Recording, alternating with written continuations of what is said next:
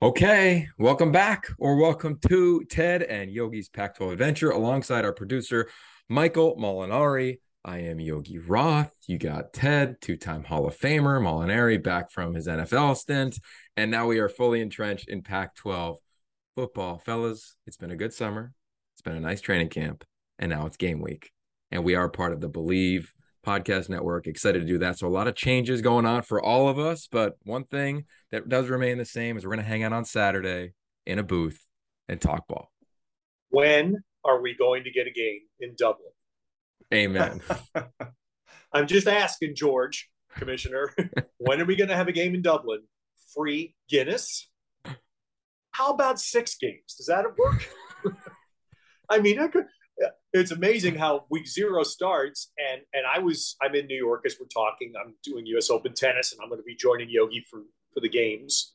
But even this weekend at tennis, everybody was talking about this Dublin football game with free beer. Everybody at tennis was talking about that. So they found a way to register. Amen. Somebody, was it, they got free beer because like the credit card machines weren't working? So they just started giving it away. I don't know. I read that. Okay. Which is good on them. Like that's the right move. But Exactly. yeah. Yeah, I would imagine that's the safe move in Ireland, not to deny the beers, but The safe moves. So you're saying onside kicks and holding onto the beer are not the safe moves. I love that. All right. So we wanted this first episode, number one. We love this. And just to kind of reset it for everybody, this serves kind of like a production meeting for us because we're on the road every weekend for the next 14 or so weekends talking about the best Pac-12 game in the conference on the Pac-12 networks. And also a way to take you inside the league like we think no one in the country can. We feel like our group has the best insight and quite frankly, the best access. So we're going to tell you a bunch of stories and then take you inside the truck, right? That's why Michael offers just a unique lens. And Ted, as much as you and I love talking ball, all the feedback I get on the podcast is how cool Michael is. So, Michael, I don't know, more airtime this year? Is that what we need to do? uh, it's funny. I positive feedback is with 2 teenage daughters, not something I get a lot of at home. So, could you share a little more of that with me, Yogi? Sure. Yeah, off the air. Send Off that the my air. way. Yeah, I Yes. got you. All right, so let's talk about on the air. Let's just lead with our game, right? Like, have either one of you ever had a game you've anticipated so much around USC and Lincoln Riley? Every time it just keeps building, right? It's like Lincoln joins, the game is big. Caleb comes, the game gets bigger. All this other stuff happens, the microscope seems to get bigger. So I don't know what's going to happen between now and Saturday. It's going to be about 99 degrees, I guess. So that'll heat it up a little bit. But yeah, this is one of the biggest stories in college football, and we're doing it, and I'm so thankful we are. I have to say, the hotel I stayed at in New York Friday and Saturday night had the Pac-12 network on. Okay. Now, look, come on. We're not fooling anybody here. Distribution's not been a strength of our network in its history. So it's on in New York City.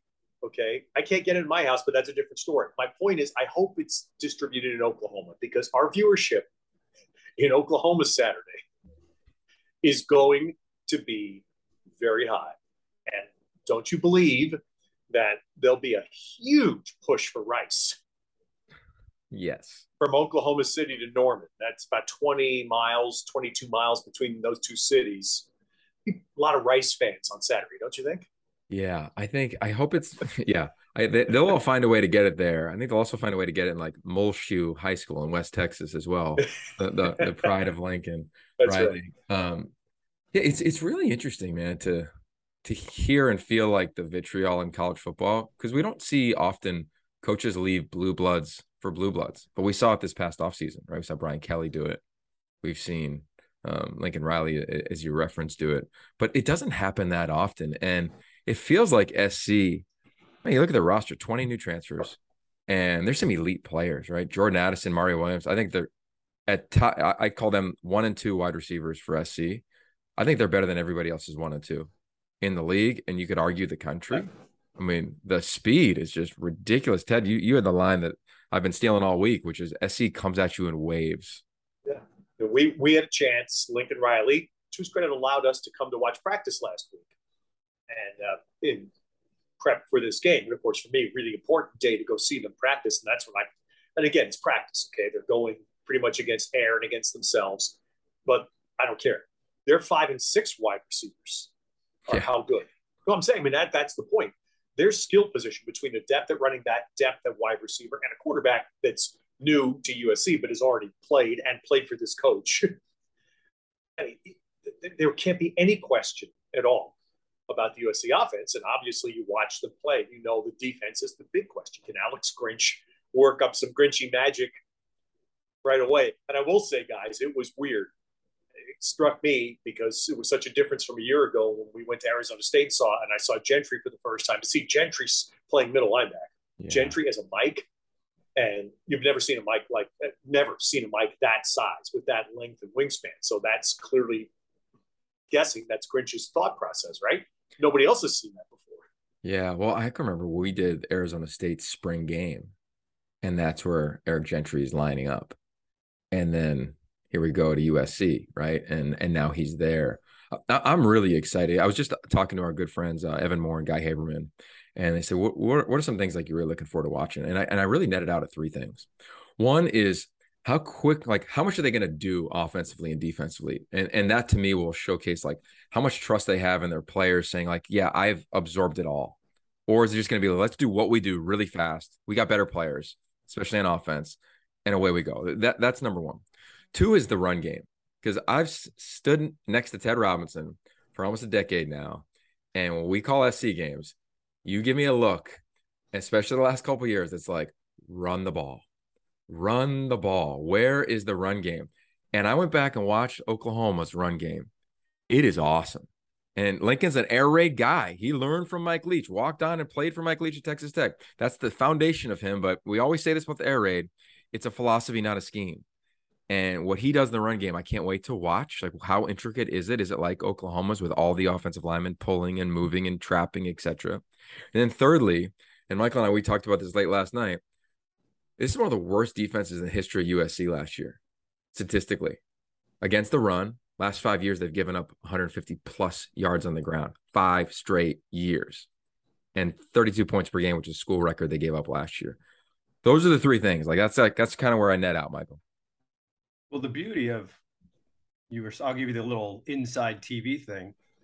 Ted basically echoed exactly what we spoke about last night is what we should do in the open. And like, we didn't have to talk with him about it. We're all on the same page. Obviously, the new players, Caleb, the receivers, but the question is the defense. And the stat you just said is going to be the graph that goes up. So it's nice to be working with people for 10 years straight, and we're all on the same page, ready to go. So that's my take on that. I agree with both of you. And I think that's what we'll present when we come on the air. And then we got a little Pac-12 connection with Rice we'll get to with Coach and another McCaffrey. And the other thing I'm looking forward to Saturday, I think it's just obvious, is to be at the Coliseum, just to feel the vibe. You know, USC fans were beaten down last year. You know that. We all saw it. And that's the investment that's been made in USC football. Is that going to be registered right away by fan loving it on a day that's going to be very hot, and it's an opponent that's not going to be the sternest opposition for you? To people show. I think that will be, to me, a real measure on week 1. Okay, so let me hit you with a theory before we move on to other teams. Let's just, Ted, you and I are Heisman voters. Since 2001, there's only been one preseason Heisman favorite to win it. It was Matt Leinart. My theory is that when we place guys up on a pedestal all year long, you kind of just chip away at them to bring them down. Caleb Williams, what he's gone through this year has never happened before, right? He was number 1 quarterback in America coming out of high school. His first snap against Texas was one of the greatest plays in all of 2021. It was him just running for a touchdown, all of a sudden leading an insane come from behind victory.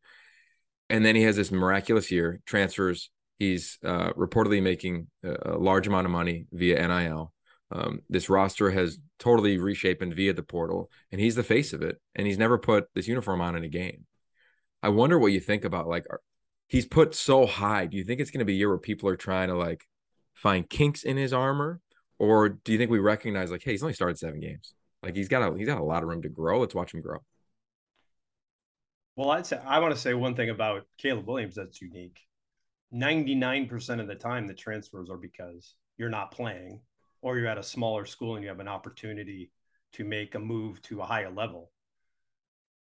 Besides the weather, this is a lateral move from Norman to LA as far as conference goes, power conferences. So he left for no other reason than he wanted to be with Lincoln. I think that's a huge reason. So it's unique in that he didn't leave because he wasn't getting playing time. And I think more people can stomach that and say, okay, I understand he left because he wasn't getting an opportunity.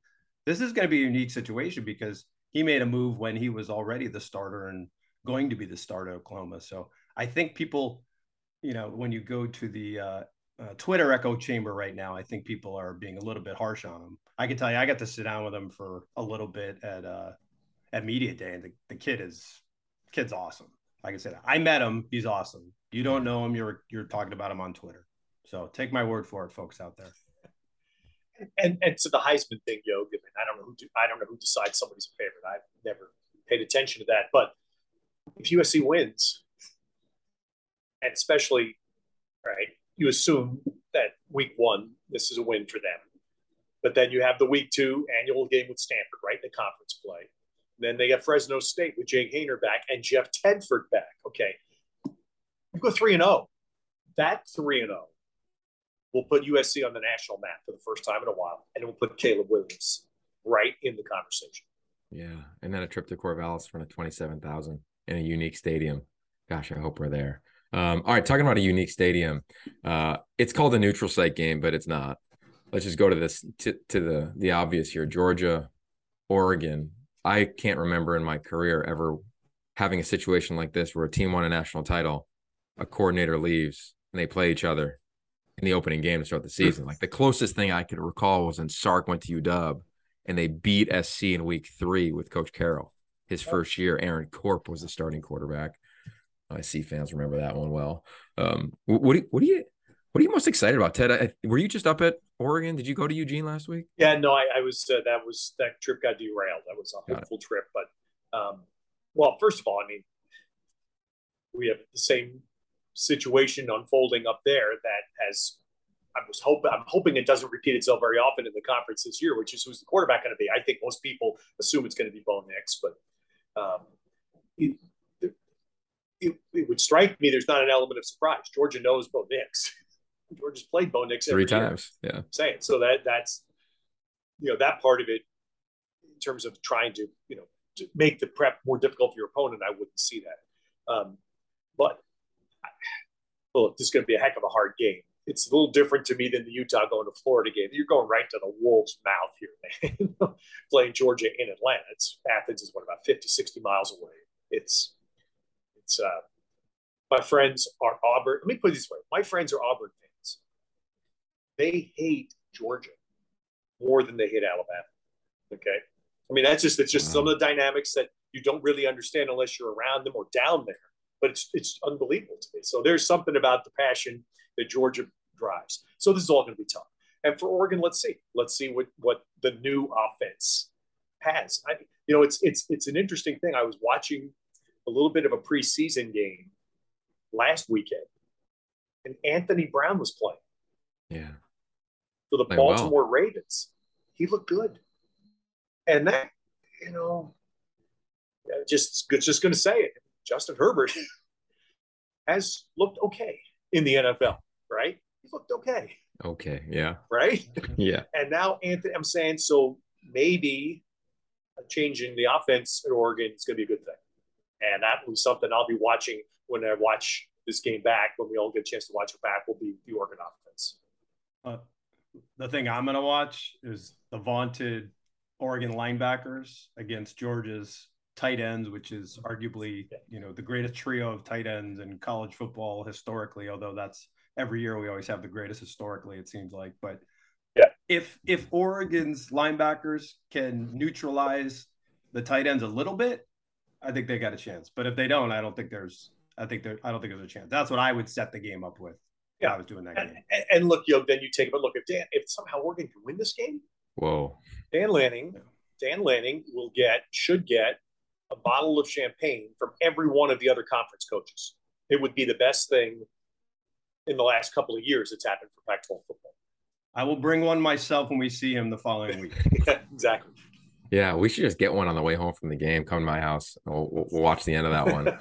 Yeah. My one thing on this game, well, two things. The obvious. I'm excited to watch Dan Lanning be a head coach for the first time. Call his first time out. What does he do on critical moments? Does he go for it inside the 5? Does he go for it in the red zone?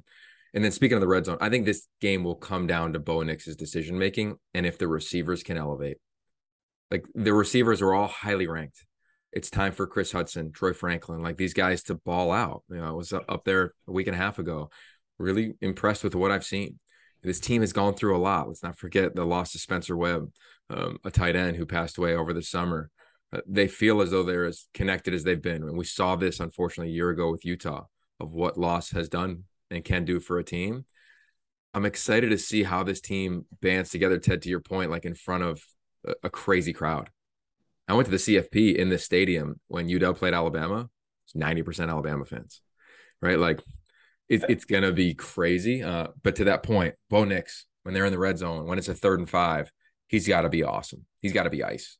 And I think that's what the game will come down to. Can I give you a quick Dan Lanning note and why I already love the guy? Yeah. So at media day, I sat down with him for a couple questions on camera, and I said, Coach, your first time as a head coach, what's the greatest thing you learned, or some dumb TV question? And he looks at me and goes, I don't know where you've got your information, but I've been a head coach. And I'm like, what? And he's like, I coached my son's 3rd grade basketball team. Yeah. And I just died laughing. And I was like, this guy's pretty cool. I'm a fan already. Yeah, he's normal. Like Ted, you spent a bunch of time with him too, right? Like, doesn't he just come off like, God, I'm rooting for this guy? It was very, yeah. So we talked to him together a bunch at media. Dan, I think we talked about that on our last pod, and he does. And look, I'm going off what a lot of us go off of during the spring and summer, which is the reports that come out of Oregon about the vibe he's created, the atmosphere he's trying to build, having the team at various stages to his house for backyards. All that stuff's great. That's for someone, and the challenge that Dan Lanning knows better than anyone. We've seen it with many other coaches through the years that come to the Pac and they have no back in the West. They have no backing in the West Coast, no foundation anywhere west of the Rockies. And how do you adapt? How do you adjust? And how do you become someone who's one of, quote unquote, us? And that's everything you read about Dan Lanning. He's off to a great start in that regard. Amen, man. Amen. Yeah, we'll take a deep dive into them next week. We're calling Eastern Washington at Oregon, his home debut on the Pac-12 networks, 5:30, which will be fun in Autzen at night. Okay, let's go to Gainesville, 7:00 local time there. Billy Napier, who we knew when he was at Arizona State, big fans of him. He's the head coach. Anthony Richardson, very athletic quarterback, really talented player. Their leading receiver, from what I'm told by my insiders, Ted, is a guy we kind of adored in the spring at Arizona State. Ricky Pearsall is now the leading receiver for Florida. So there's going to be some familiar names. Yeah. And also for Utah. We know what the trio is on offense. Tavion Thomas, Brant Keithy, Cam Rising, Heisman candidate Cam Rising. Please talk about him in that regard if we're going to talk about guys who've never played before as Heisman candidates around the country. That's just my soapbox. And then defensively, Clark Phillips, All-American, and I'm a huge fan of. So that's the longest we've ever gotten into a pod without the first soapbox coming out. Yeah. That's a new record. Totally. 22 Yogi, minutes. That was awesome. Dude, I'm pissed about it. I'll be honest. Like I've never bet in my life. Okay. I got turned off on betting for another podcast. I'll tell you that story. But at an early age.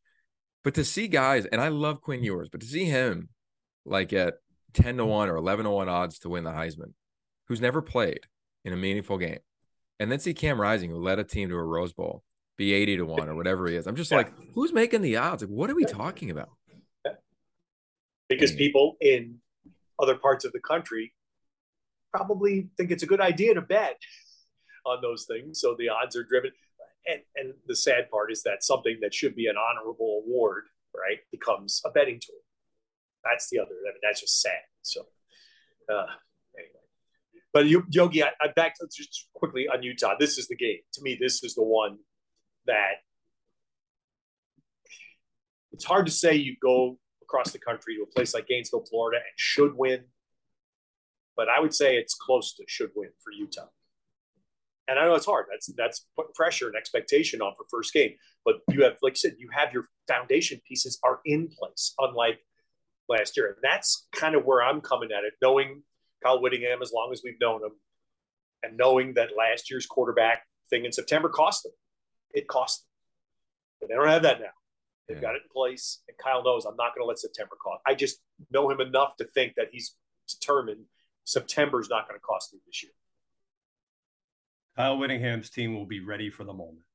If I don't know anything about that game, I know that. Yeah. So, yeah. I mean, enough said there. Like I'm with you. I think it's the next natural step. Like I think when we talk about even SC or Texas, as I referenced earlier, like there's so much gas on them and hype. I think for Utah, it's like the next step that they've built. I was at the Fiesta Bowl and Kyle took over as head coach and they thumped my Panthers in 2004. And then every year it's like they've just taken the step. And I think this is it. Okay. I think it's an interesting game on Friday night because it's Sonny Dykes coming to play a Pac-12 game. Sonny Dykes, we don't know who's going to play quarterback. He's got a couple talented guys who've played a bunch. We don't even know who Colorado's going to play quarterback in terms of start, right? Like, I think we've talked about this, I think, after the spring, but like, I'm really intrigued to watch Colorado. Like, I think this is Carl Terrell's roster. You look at Jarek Broussard, transferred. Brandon Rice, transferred. All these guys that were recruited by Mel Tucker, gone. They're his dudes. The problem is they could play. Copy that. Christian Gonzalez. Christian is first. I think he's the best corner in the league. Nate Lamon, who I watched Nate Lamon. He has a shot to make the Atlanta Falcons. Wow. That's pretty darn good. So anyway, that's the point about the intrigue, Yogi, is that we're all intrigued because right now Colorado has zero expectation. I think everybody who's tried to take a stab at prognostications has picked Colorado 12th. Yeah. And it's because everybody's gone. Don't know who is coming. I mean, they have Fontenot back as a running back. That's a good thing. And the two quarterbacks that are contending are both in the program last year. So they know Carl. They know the offense that clearly we could see last year. Carl shifted and was going to put in the offense he wanted to run. So they've had, in theory, an offseason to do that. But to me, that's enough. Colorado's a complete unknown because I don't know who they brought in. Yeah. And how immediately any of them can contribute. Yeah. Well, the guy they brought in that's notable is Mike Sanford. And they want to run the ball, right? We've known Mike since he was at Stanford. His family's illustrious in the coaching profession. I'm just intrigued. They want to move the line of scrimmage. They want to play a pro style brand of ball. Like, can they? I don't know. So that'll be fun. I want to shift gears, Michael, and go to Arizona. Right? If you think of that state, right? Arizona State hosts NAU on the Pac-12 Network's Thursday night. And then Arizona goes on big CBS to play a San Diego State program that is rightfully so under a large amount of criticism, rightfully so, with off the field issues, rape allegations, etc. But when you talk about Arizona State and Arizona, what do we think about that? Because Ted, that hit me of like, we don't know about Colorado. We don't really know about Arizona State either. Well, first, can I just jump in real quick? Chance Lytle has transferred out of Colorado to the singing lineman. The Duke. Who's now making his he made his singing debut on social at Duke. So anyway, I just had to give him a little love. And then I would say Delora at Arizona I would ask you, Yogi, is that what they were looking for? I mean, he looked great at Washington State last year. Oh my God. I talked to their staff the other day and they're so excited about him. He's put on a bunch of weight. They're like, he hasn't lost a step or mobility. They say he's just dialed. Teddy, you're going to love it. He's going to be under center. Like, oh, yeah. I can't wait to watch them play. And Yogi, don't you think, I mean, what Michael's saying, I feel like I know a little bit more about Arizona now. Again, we did both spring games in Arizona, so that helped us. But I feel like Arizona's without question, heading the right way. Now, they have tough. This first week, it's not just a good San Diego State team, but it's the opening game in their new stadium. And that's tough. That's going to be tough because there'll be, I think it's small, like 35,000, I believe, but the place will be packed. It'll be roaring as it should be. And this program, everything about it has been good until the news of this week, which I have to believe will certainly register with people in positions of authority who may be deciding on potential where San Diego State may play. You have a potentially really ugly situation unfolding there. But to specifically just to the football team, Brady Hoke knows what he's doing. We have my guy. We have a better deal quarterback, Braxton Burmeister, baby. Come on back. Team in 4 years. He can probably transfer twice more before it's over in today's world. But that was been a position where when we saw San Diego State the last couple of years, quarterback were maybe not their best. Good running back. Anyway, that to me is a really tough game for Arizona. And then they get Leach next week. So it's a tough start for Jed Fish. But I feel way better about them. Arizona State, like I said, we did the spring game, and then guys leave after the spring game, like their best receiver in Pearsall. And then 2 quarterbacks go through the entire spring, busting their tails, and suddenly what everybody suspects is going to happen, the transfer comes in after spring. And by the way, the job's yours. You 2 guys who busted your hump all spring, hey, hang. I don't know how you make that work. And I could be completely wrong here, obviously, but I don't know how you make that work internally. Yeah, it's going to be extremely interesting to watch Arizona State this year because they bring in a bunch of transfers as well. Xavier Valade, keep an eye on him at the running back position. UCLA, I feel like they just get overlooked, right? And after going to training camp, I say UCLA and Oregon State. I'd put him in a similar dialogue. I would have put Cal there until they lost Brett Johnson for the season on Thursday night. I was there and saw it happen in real time, guys. Oh my gosh, it was brutal. But UCLA, Oregon State, different openers. Right? UCLA should roll in their first 3. Oregon State has Boise State at home to kick the party off. What do you think about those 2 teams that are trying to make a run at the Pac-12? Michael, what do you got? Well, I think you said it. At UCLA last year, they had the big win early, and all of a sudden the bandwagon starts. I think they're going to be totally under the radar until week 4, so they should get rolling. They've got a 5th-year quarterback. That might be the only one in the nation. So that helps for sure. I think their offense is going to be great. I think what they had trouble with, as we saw against Fresno State, was the defense, especially against the pass. So I think if they can get that shored up, everything else are pretty solid. So obviously we'll find out week 4 how good they are. We're not going to know anything of the first 3 weeks. The 11 a.m. kickoff, by the way, week 3, we have Chip Kelly will like that, I'm sure. Oregon State, I've been at Oregon State. Chip's not alone. Yeah, there's 2. At Oregon State, I've been a fan of Jonathan Smith. I think has just absolutely revamped the culture there. When we went there a couple times, and just everybody, there's such a positive feeling there. I mean, I think it's weird they're going to be playing in this like half-built stadium. I think that's either going to be a positive or maybe something that's a little odd. But I know the demand for tickets at that place, the people that show up for those games are going to really want to be there. And I think maybe they're going to be loud. It's always pretty loud there, but it might be as loud as it's ever been because the people that are there are going to be so into it. And I would quickly say UCLA, we talked about this, Yogi, and I did doing their spring game, which I brought up. Not only has Chip Kelly never been in one place for 5 years, which he is now, he's never had a quarterback play for him for more than 2. So you have a 5-year relationship between head coach and quarterback. And we talked to Dorian about it when we were down there for the spring game. And he said, yeah, I know what's going on. I mean, I know exactly what Chip's thinking, things you would expect that a quarterback would say when he's been with the same guy coach for 5 years, same offense for 5 years. Charbonnet's back, they're going to score points. You know that. It's the same theme as I think of USC and I think about Stanford.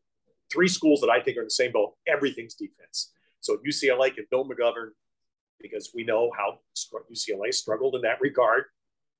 Can Bill McGovern get something? Can he get something, just something out of a defense that doesn't force the offense to feel like they have to score 50 to win? And I'm exaggerating, I understand that, but the concept is that way. So Oregon State, to me, is in that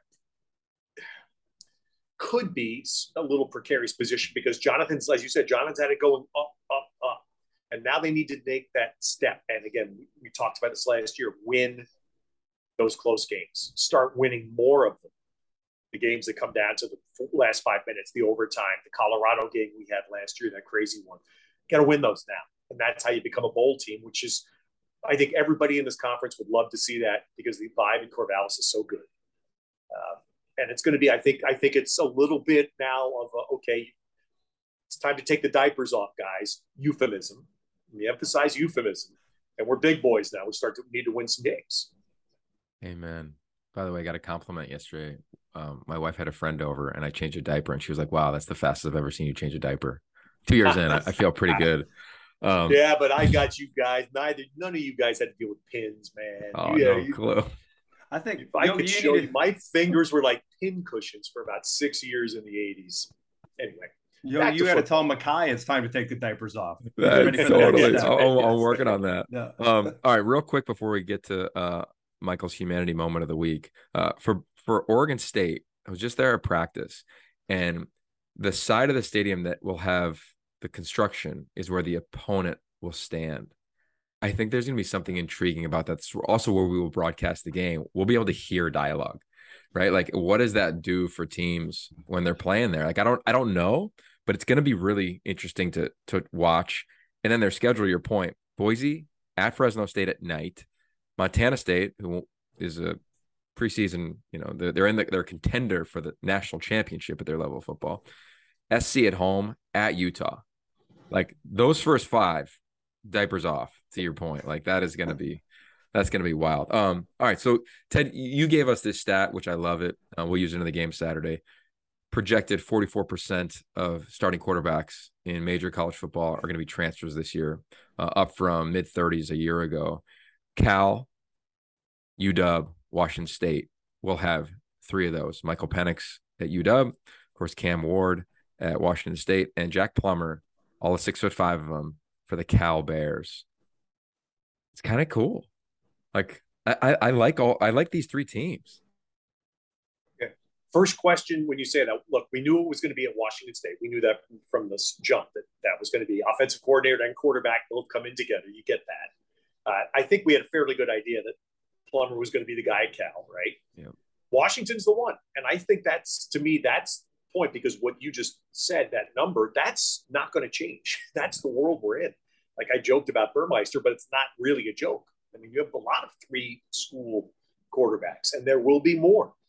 Point being, at Washington now, what happens with Dylan Morris and Sam Hewitt? And Kalen DeMore knows that as well as anybody. It happened a few years ago. We were there. Yeah. And it stung Chris Peterson when Jake Haynard left. So, point being, what happens now to 2 guys you like? One guy that's played for you for a couple of years, and the other guy who's a Husky legacy in Sam Hewitt, when they're both going to watch the 5th-year guy play this year. Yeah, with the selling point to stay, well, one is all 3 look good. When I was up there, I got to watch a scrimmage. The second point is that Michael Penix hasn't made it through a season in a while. He's just been injured, right, throughout the majority of the last couple of years of his career. Yeah. So, hey, for those guys, hang tight. It's also a quarter system school. So I think that will benefit them a little bit of, hey, there's no rush. Like, keep developing. And everybody's happy there. I had a chance to talk to Dylan. I've talked to Sam. Those guys are happy with the situation that they're in. So it'll be intriguing. And I'm probably bullish on them more than anybody who's got a new quarterback outside of like the SC and Oregon, because we're loving them up so much. I think they're going to be way better than people think. And I have them beating Michigan State at home. I could see it. I could see it happen in week 3. It'd be a huge opportunity for them. Yogi, let me ask you this. All right, so I think we've all circled Caleb Williams as the quarterback everybody's watching to start this Pac-12 season. Who's next, do you think? Who's the next quarterback in this conference in your mind? You mentioned Rising as a Heisman candidate. Yeah. There's another name I'm waiting to hear if you mentioned. Tanner McKee. Yes, that's the name I was thinking. Yeah, I mean, what do you think? I think by the end of the year, I think Utah's going to be really good. So I think Cam will be in that conversation. But I think the guy that will catch a ton of NFL buzz is going to be Cam Ward. I really do. He'll remind you a lot of He's not as thick as Malik Willis, but he's creative, right? The throw that went viral a couple days ago from him in the final preseason game. He's dynamic. When you study him, when you watch him, when you're around him, I can't wait till we get there to watch him, Ted. He's really unique. He was the most sought after quarterback in the portal outside of Caleb Williams. No, it's, I get the arguments. It's a jump, it's a different level, all fair things. But when you watched him in the spring, this guy's a dude. Like, he just is. He was missed in recruiting. So I think him, and I think Tanner McKee will get a ton of play. I saw him on some draft boards, and I think that he'll keep climbing those. And then offensively, Michael Wilson, full year off to recover and rehab. He looks the best I've ever seen him look. Bryson Tremaine is back and healthy. Elijah Higgins is there. The tight ends will be good. Okay. And so let me go down to this, because you just said that. So Stanford, which we were just brushed on, Stanford is to me the third school where I think their offense, despite the fact they lost a couple of running backs, David Shaw has always been very high on EJ Smith. So it's going to be it's basically he has to do it this year. He's the man. But you said the receivers are good, the quarterback's good, and everybody at Stanford understands. Everybody understands defense is their huge challenge. I'm hearing I haven't heard as much buzz about a defensive player around Stanford in a long time as I've heard from, and I live, for those who are under, I live right next to Stanford, but people are just keep talking about David Bailey. Now, I haven't seen it. I know you went to practice and did see it. Yeah, he's as advertised. Scary part is that if he's that good, or if he's that much better than the rest of the defense, he's still a freshman. I'm just excited for him because they're going to play, we presume them to play a four-man front, meaning that guys just have one lane to rush. If you line up outside the tight end, rush that lane. If you line up outside the guard between the tackle, rush that gap. Versus in the past, under Lance Anderson, it's been hold up and maybe go right, maybe go left and take two gaps, two areas. So I'm excited to watch him in that. And the linebacking core, they're finally healthy. And the team knows it. Like that side of the ball knows it. So they got Colgate, Glenn Parker. Sure, he'll be there, right? Doesn't his son play for Colgate? So shout out to Glenn. And then it's on for SC. Then they get a bye and they go 10 straight. So, all right, that was our preseason preview. But every episode, we always end the same way. And it's still the fan favorite, which is Michael Molinari's Humanity Moment of the Week. This is kind of like your preseason humanity moment heading into week one. Michael, the stage is yours. Well, I'm going to stay on football, so I think people will like that. But it is going to be a little twist on Dickinsonian. Tale of Two Cities.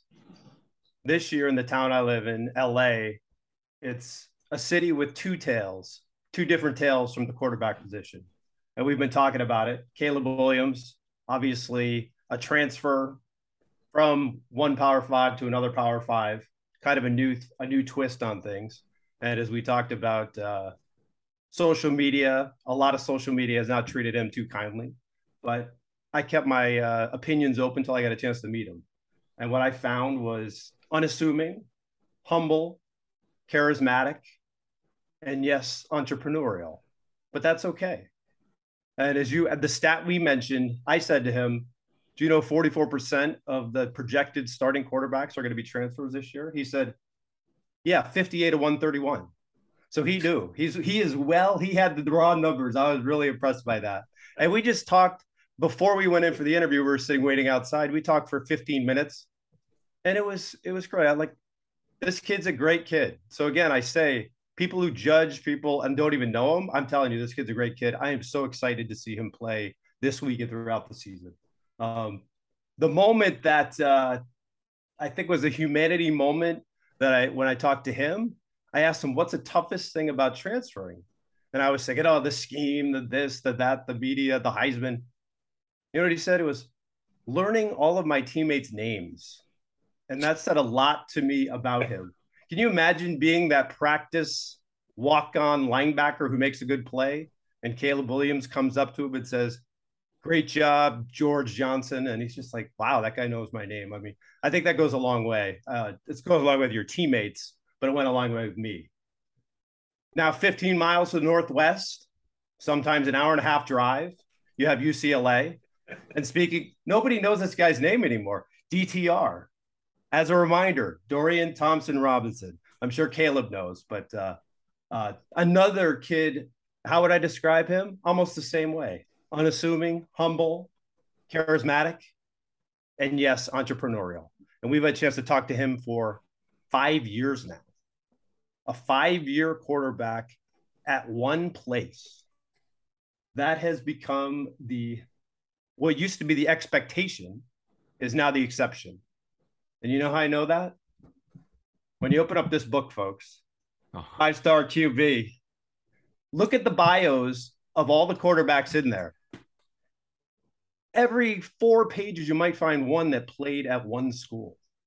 It's pretty remarkable how most quarterbacks, I mean, it's just the most unusual thing and how that's changed so quickly. So DTR, it's a pleasure to have you in one place for so long. And to me, I bring up him in humanity because he is probably, I think, the most untoppable humanity and unselfish moment of any player we're ever going to talk to. We finished up about 2:30, 3 o'clock on a Friday. And I said, what do you do now? It's like a 7 o'clock game tomorrow. What are you going to do? Well, in about an hour, 4 o'clock in the afternoon, I'm going to head to LAX to pick up my family.